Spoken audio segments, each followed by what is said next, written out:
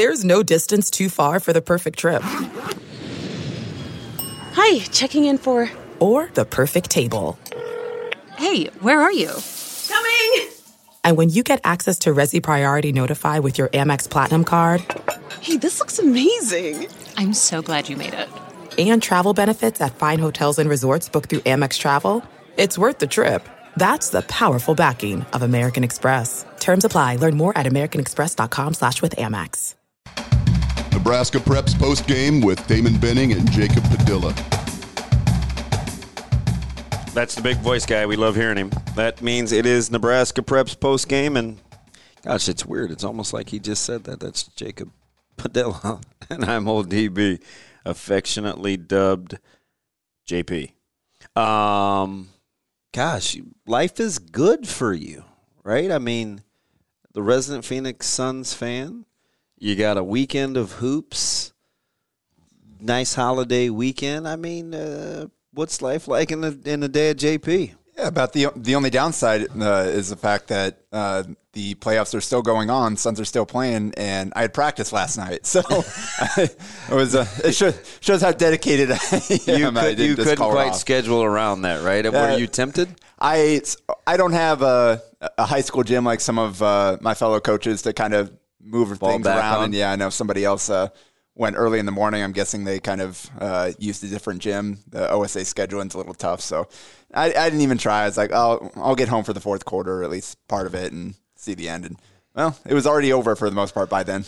Oh, so you missed Crowder trying to do his best impersonation of, I don't know, Devin Booker or somebody like. He was the only guy that I didn't understand how and why he played like that last night. But I was researching some stats about, when he makes his first shot versus when he doesn't. Michael Severe was talking about that earlier this morning on the show, and I was thinking, gosh, I think there's something to that, right? He was the one guy that was kind of out of pocket. Well, the interesting thing was, like, he had been on the streaks where 5 games of shooting poorly, then 5 games of shooting the lights out, then 5 games of shooting poorly, and then it seemed in the last game of the series, all right, he's moving into the 5 games of shooting well again, and apparently that phase only lasted 1 game. But hey, he's still out there doing his thing on defense. Like, even when he's not hitting his shots, he'll provide some value, and at some point he's going to have to hit some of the shots, because I know Milwaukee's going to probably adjust their defense, and if anybody's going to have to beat them, they're going to try to make it be guys like Crowder and Bridges. Yeah, if I hear drop coverage one more time, I may lose my mind. It's like it's become the popular thing to talk about, and I'm just like, okay. After we understand exactly what it is that it is and why they do what they do, then I think we should probably speak on it a little more freely. But just to simply say you're getting killed in pick and roll and can't defend ball screens is a little shallow for me. just a little. I mean, they won a lot of games under Mike Budenholzer without teams assassinating them from the 2-point range like Devin Booker and Chris Paul are capable of doing. Yeah, and that's the thing about the Suns. They're kind of uniquely equipped to take apart that kind of coverage. And saw them kind of change the lineups. They went small for stretches. Brook Lopez didn't play as much as he did in the previous series, and that's going to kind of be the thing that Budenholzer is going to have to figure out. Like, all right, how can we best do what we do while also not letting the Suns do what they do? It's interesting, right? Because I feel like the Suns are the gift that keeps on giving. Because I've talked about this a ton, and I think you're well aware of this. They defy, or they go against positionless basketball. Well-defined rules. A 1, a 2, a 3, a 4, and a 5. Playing in primarily traditional roles. Say what you will about Crowder stretching you as a 4, but for the most part, their roles are well-defined. Then you get guys like the twin Cams, and I say that in my random car reference, but Cam Johnson, who I'm very familiar with, and Cameron Payne, it's like even when they come off the bench and they do what they do, the roles are so clear-cut. They're a thing of beauty sometimes when you're watching them on offense. That's the thing, like, about this team is it's so much fun to watch because of how close it's grown together, how good the chemistry is between all the guys, and even see him swapping in a guy here or there at kind of the tail end of the rotation, and whoever he puts in there goes out there and kind of gives him something. Those guys are ready at the end of the bench too, so hopefully Dario Saric injury isn't too bad, but if they're going to be without him, then it's going to be more Torrey Craig. Maybe Frank Kaminsky gets the shot. I hope it's more Torrey Craig, but we'll kind of see how that plays out. But I should go back during the regular season, pull up some of your old tweets about Kaminsky. I think one night I remember laughing to myself where I think you said something to the effect of, "Why?" It was that. Is it weird? I remember because I don't know. Very few people are up when I'm up, so it's like I remember that. Well, apparently Frank Kaminsky. Somebody thought that was a good idea. He hasn't been as bad this year, but the problem was that he was overexposed last year with Ayton's suspension and some of the injuries to Baines, and I just had to watch way too much Frank Kaminsky. So you kind of pick up on every little thing, like blown layup or not hitting the shot or getting toasted in the pick and roll. It's just like, do we not have a better option here? That is kind of the one weakness on the team is that backup 5 position. It's crazy how it's kind of trickled down into the younger game as well at the high school level and even in college where you can see 2-man games being played. It's very hard. I just watched our 15s play against Factory, and Factory had Jacob Arope, who, for all intents and purposes, was their best offensive option early in that game. He had a quick 6-8 points, and I think he had either 6 out of the 8 or 8 out of the first 10, and it's like, gosh, this guy's going to be a handful. Well, the counter to that was they put him in 2-man games, right? They have a set that they like to do, and it's basically pick and roll or pick and pop, and they ran Will Cooper to the corner, and Jacob is guarding Will. Will has probably 5 threes in the first 9 minutes, and all of a sudden it's like you're in a dilemma. It's just interesting to see how we've talked about it with Rudy Gobert, right? A defensive player of the year. The Suns are built in such a way to take advantage of the 2-man game, and then all of a sudden it's like, oh my gosh, is Rudy Gobert good? Well, the Suns are uniquely equipped. He's still a really good defensive player. It's just people will find advantages, and they'll figure out what they're willing to give up versus what they're willing to take advantage of. And the kind of the Gobert topic there and how people kind of hone in on him, the problem with that series wasn't necessarily Gobert. It was the fact that the perimeter guys were getting toasted from the start. Yeah, you allow people to turn the corner, it's a wrap. Yeah, they were not getting through screens at all. That's part of the drop coverage is the guard has to fight through and get back in the play. Yep. Otherwise, it's going to be a wide open look. Your only other opportunity is to hedge, and I don't. So get through. Yeah, it's kind of a team wide problem when you get to a series like that, and that's where the Suns with Ayton have been so good because they can play multiple coverages, and he's comfortable stepping out when he needs to. And if they're in the drop and they give up a couple shots they don't want to, they can adjust, and he'll step out and hedge a little bit. He'll switch if need be and kind of survive against guards as well as almost any big in the league. So that's kind of, you look at the Suns, is they have so many two-way players. Like Mikal Bridges has been quiet for stretches this postseason.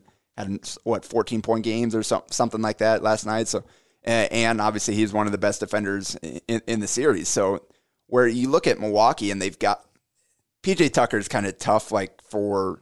I was having flashbacks of Mario Ellie last night. Old school 17 shooting threes in the corner with his little push shot. But gosh, if he's going to be wide open, if PJ Tucker can make a 3 or 2, gosh, it changes the way that Milwaukee can play. And he has to, because he's not a great matchup, I don't think, for Booker or Paul out there. So that means you have to put Middleton and Holiday on those guys. And then you're asking so much of them to be able to do that on offense and defense. It's the problem the Clippers ran into with Paul George. They finally kind of figured some things out with Patrick Beverley, but then Beverley could only guard one of Booker or Paul, and kind of took Booker, and then Paul went to work. So Suns have so many guys that can play both ways. You come in, Cam Johnson, he straight up stopped Giannis in the post one-on-one one match. Now, you got that guy coming off the bench and hitting 4 threes or whatever. Sneaky athletic. Yeah. I've watched him. He's giant. I've watched him quite a long time once he transferred from Pittsburgh to North Carolina, and so very familiar. And you know what I always used to say about Cam? Don't limit yourself. Yeah. Right? Like, as we kind of transition into the high school game, and we saw it this weekend, I think of a guy, just the concept of limiting yourself, like P.J. Davis, right? This weekend, we saw the P.J. Davis that you and I were talking about a little bit, what he could be on the last pod, right? Yeah. Don't settle for 3-point shots. You've got a good frame. You can get downhill. There were a few X factors in kind of the upset. I call it an upset a little bit of when the 17s from OSA beat Supreme. Like, yeah. I would consider that kind of an upset, and they did a good job of taking advantage of mismatches. Yes. I think that was the game that most people were looking forward to. I don't think the field was as strong this year in terms of the bracket play, the teams that were there to play for the championship. OSA ended up beating All Iowa Attack in the championship, and Cole Glasgow had left, so they didn't even have their best player. And speaking of PJ Davis, at 25 in the championship game, it was a sluggish game, and they came out in the second half, and PJ is out of nowhere banged 3 threes right in control, or to right away to give them in control.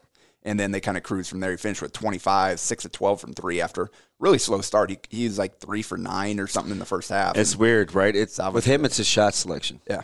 If he settles, it's tough. Huh. If he does the dictating, they're a different team. Funny thing is, though, the one that got him going was a transition step back in the corner, and then the next time he looked off Josh Dix and hit another one. I was like, okay, he's feeling it now. I got the sense, and I don't know what you thought watching Josh over the weekend, fatigue, or he was laboring quite a bit down the stretch. And I was talking to one of his high school coaches, and he said, yeah, he gave everything he had in that Supreme game, and I thought he was the best player on the court. Without question. I completely agree. It was 11-9, so I didn't get there for the entire game and been able to track the whole thing, but just kind of watching and seeing some of the plays he was making. And that's no slight to anybody on Supreme. Isaac Trout and Jason Green are obviously very talented players. Jay Dawson is unbelievable, as we've talked about, but Josh was just playing at another level in that game. And you could tell, like, they weren't happy about the previous game where OSA was shorthanded and Josh was coming off the illness and wasn't himself. That was the game that we watched together at Kinetic, right? Yeah, Supreme handled that. It wasn't really competitive in the second half. Turn around this game, and Chandler Meeks did not play for Supreme, so they weren't at full strength either. Neither did Kuhn, but they had a lot of talented players, and OSA kind of took control in the second half there, and we're up by 10 or so. Supreme hit some ridiculous shots down the stretch to kind of extend the game, try to give themselves a chance, but OSA did what they need to do to finish it off, and I think Josh had 20-something. I said, just best player on the floor. And the kind of thing I tweeted about this, the more I've watched him the last month and a little bit with OSA, and I think his passing is right up there among his best skills. Yeah. Finishing would probably be number one. He's so good, especially with the left hand. But his ability to, off the dribble with one hand, put the ball exactly where it needs to be, right in the shooting pocket, cross court, through traffic, and then make the simple swing pass when it's there. Like, he is such a good passer. His feel for the game is on such a high level. Excuse me. You remember the word that I used with him a couple of weeks ago that I think typifies his game? He's extremely efficient. He just makes good basketball plays. And the more times he touches the ball, the more good things that are going to happen. And he doesn't – I know. I hear it all the time when people watch him play. They want him to shoot more. Oh, he could be more dominant. He could be more assertive. He understands that, but he's still a guy whose personality lets the game come to him, and he just makes winning plays, right? Yeah. Like, eventually that will come. And he lets his other teammates, like after that Supreme game, kind of the games on Sunday, even the bracket play, I think there was one game where he didn't attempt a shot in the second half because he didn't need to. He's like, all right, you guys go ahead. You guys You go ahead and cook and kind of show what you can do. I'm good over here. Kept moving the ball and didn't play, like you said, he was kind of tired. So you got guys like PJ stepping up, like you mentioned, Ruud Bijak. It was good to see him play with them. Ruud is going to be – we may look back at this at the end of July and talk about his addition to that team. He changes them dramatically. Yeah, I'm going to look forward to see. I think he changes them dramatically. What he looks like in a couple weeks after kind of work off some of the rust and kind of get familiarized with some of those guys and see where they are, kind of the last weekend of the season, and how he's playing. I think it'll be really interesting to see kind of the progress he's able to make. 'Cause I saw him play in June, kind of his first game back against Bellevue West. With West Des Moines Valley, coming off the torn meniscus. So that's why I wasn't able to play in the spring. And yeah, he's especially with Denair Dempsey kind of calling it good, just playing in the spring. They needed somebody. And Root stepped in there and can really shoot the ball in the semis. He had,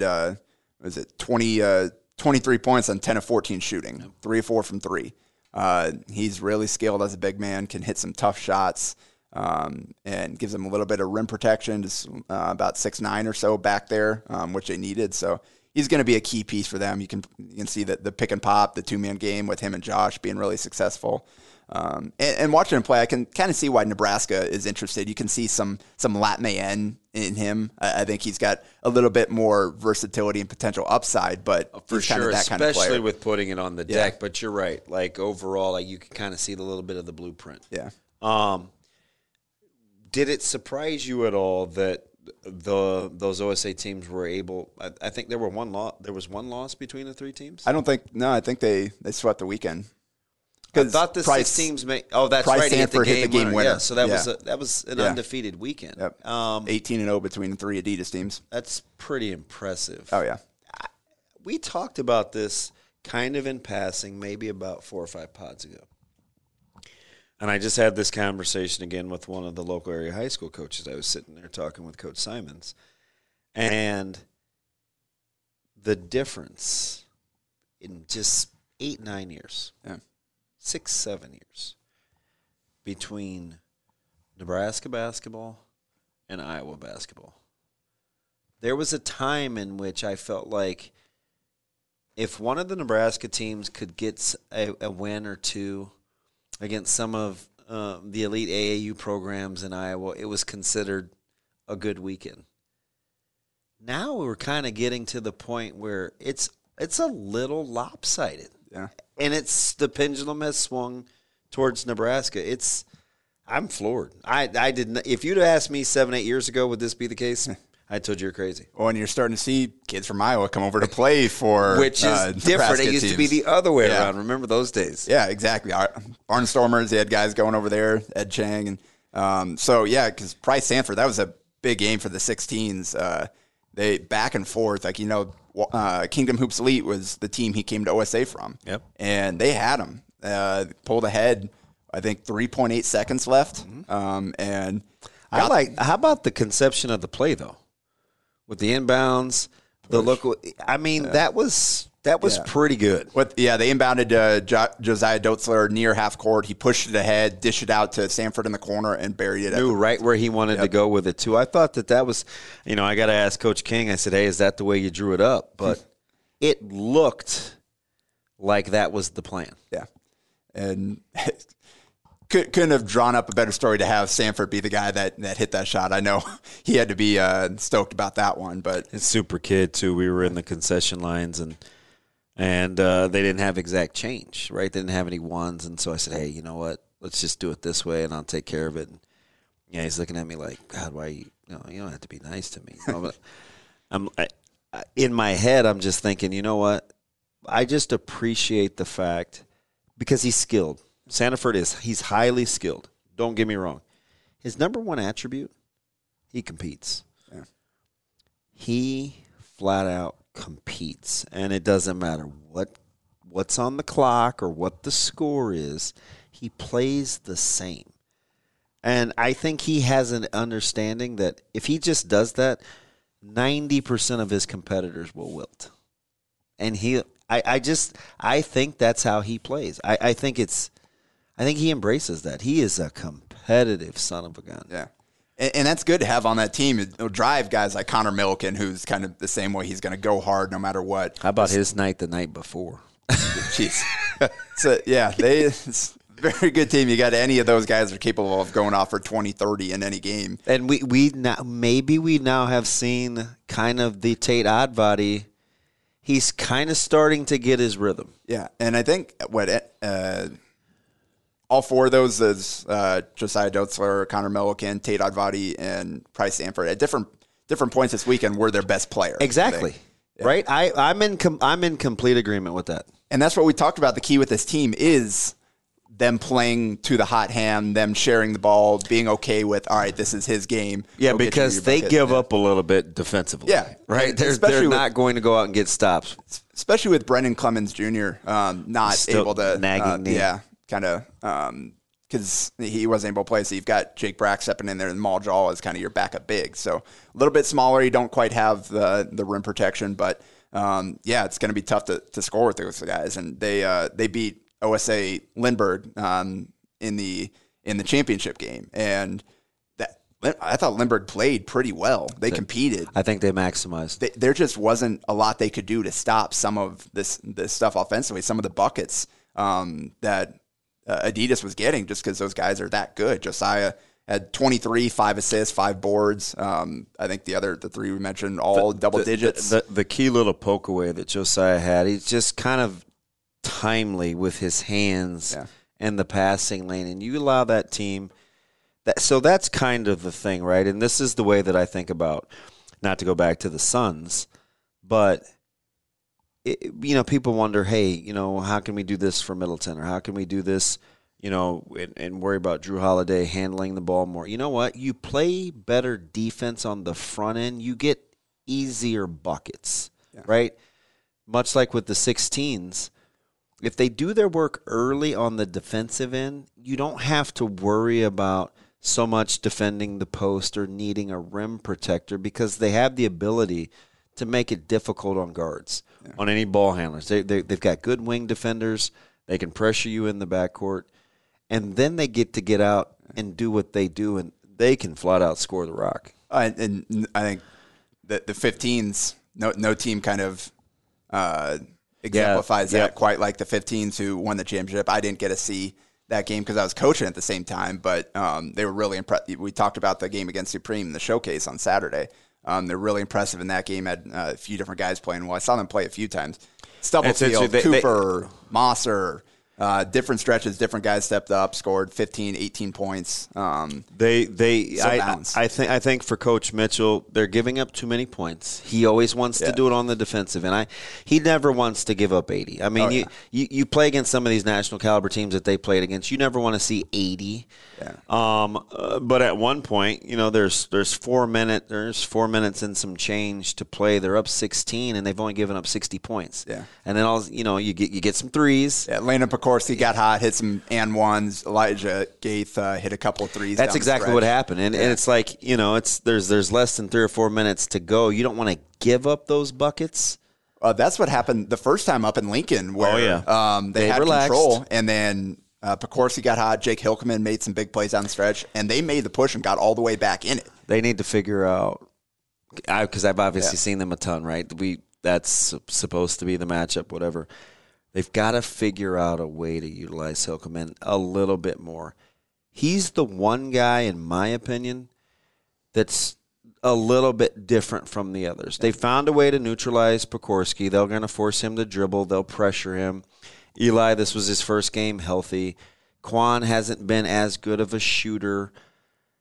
Hilkeman is the guy that can deal them fits. And the other guy that I put in that discussion is the most improved, not the best, but the most improved that's in that Kevin Stubblefield discussion. Turner has gotten much better.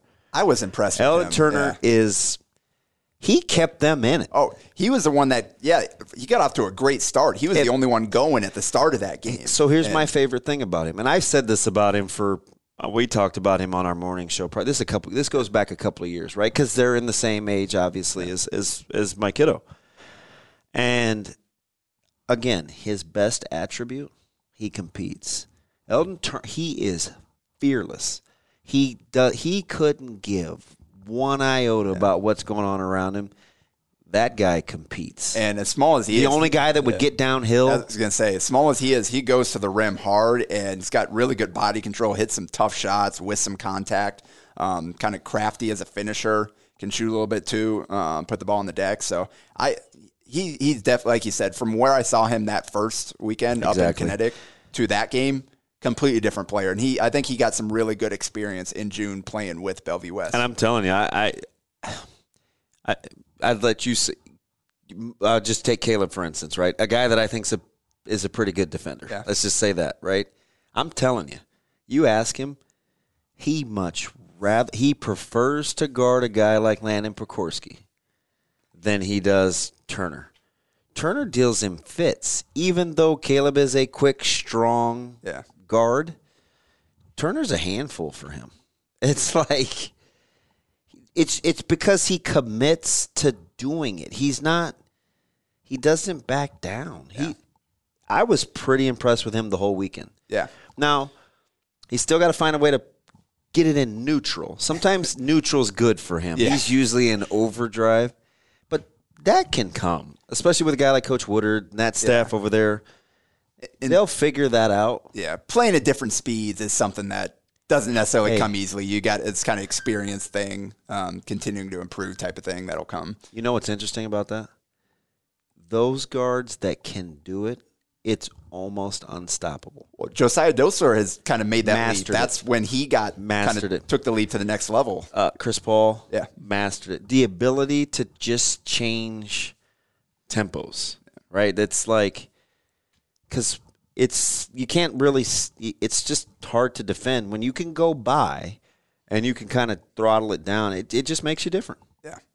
That's kind of the three. OSA obviously swept the championships. The Kingdom Hoops Elite and All Iowa Attack and the Nebraska Supreme were kind of the showcase pool teams in the field this year. And Supreme wasn't in the bracket. They just played the two showcase games. So that was kind of the top tier competition. Then you had the Lincoln Supreme national teams. You had the OSA national teams. You had a few others, like the Nebraska United, formerly 402 Chaos. So it's some really good teams. I think the semis, quarterfinals, some of those were some really good matchups. I just want to shout out two guys in particular. The best, probably two performances I saw this weekend, outside of kind of Josh Dix against Supreme, was Alec Wilkins from Gretna. Playing for OSA National Crouch. I agree. He was unbelievable. I was on the bench for that game against Kingdom Hoops Elite, so that's their top team. He dropped 35 points on 15 of 20 shooting, 5 of 8 from 3, with 14 rebounds. Like, the 15-year-old, he just was unstoppable. And then Blake Sindelar from Howells Dodge, playing for the Norfolk D-League team. Good call on your part. Kingdom Hoops Navy, so their second team at the 17U level. He 26 points, I think, in the second half. Finished with 34. I kind of liked a couple of those guys from D-League. Yeah. Sindelar's a guy I've seen a few times. You cannot let him get in transition. He gets in the open court, it's over. You cannot stop him. And they played OSA Adidas. That's where I saw him. And they only let him get in in transition a couple times. They were both buckets, but that's a key. But if he gets in the open field, it's over. And he was incredible in that game. They couldn't do anything to slow him down. 34 points, 6 rebounds, 5 assists, 5 steals. How about that stat line? He's unbelievable. So those were probably the two single best performances I saw this weekend. But overall, it was a lot of fun to watch. I was glad to be there. Yep, that's what makes him one of the best in the business. That's Jacob Padilla. I'm ODB. We still got Class B top 5-6 rankings coming up next week now. We'll recap what happens in Birmingham. We'll have a ton of fun. That's Jacob Padilla. I'm Damon Benning. Back next week with Nebraska Preps postgame. A Huda Media Production.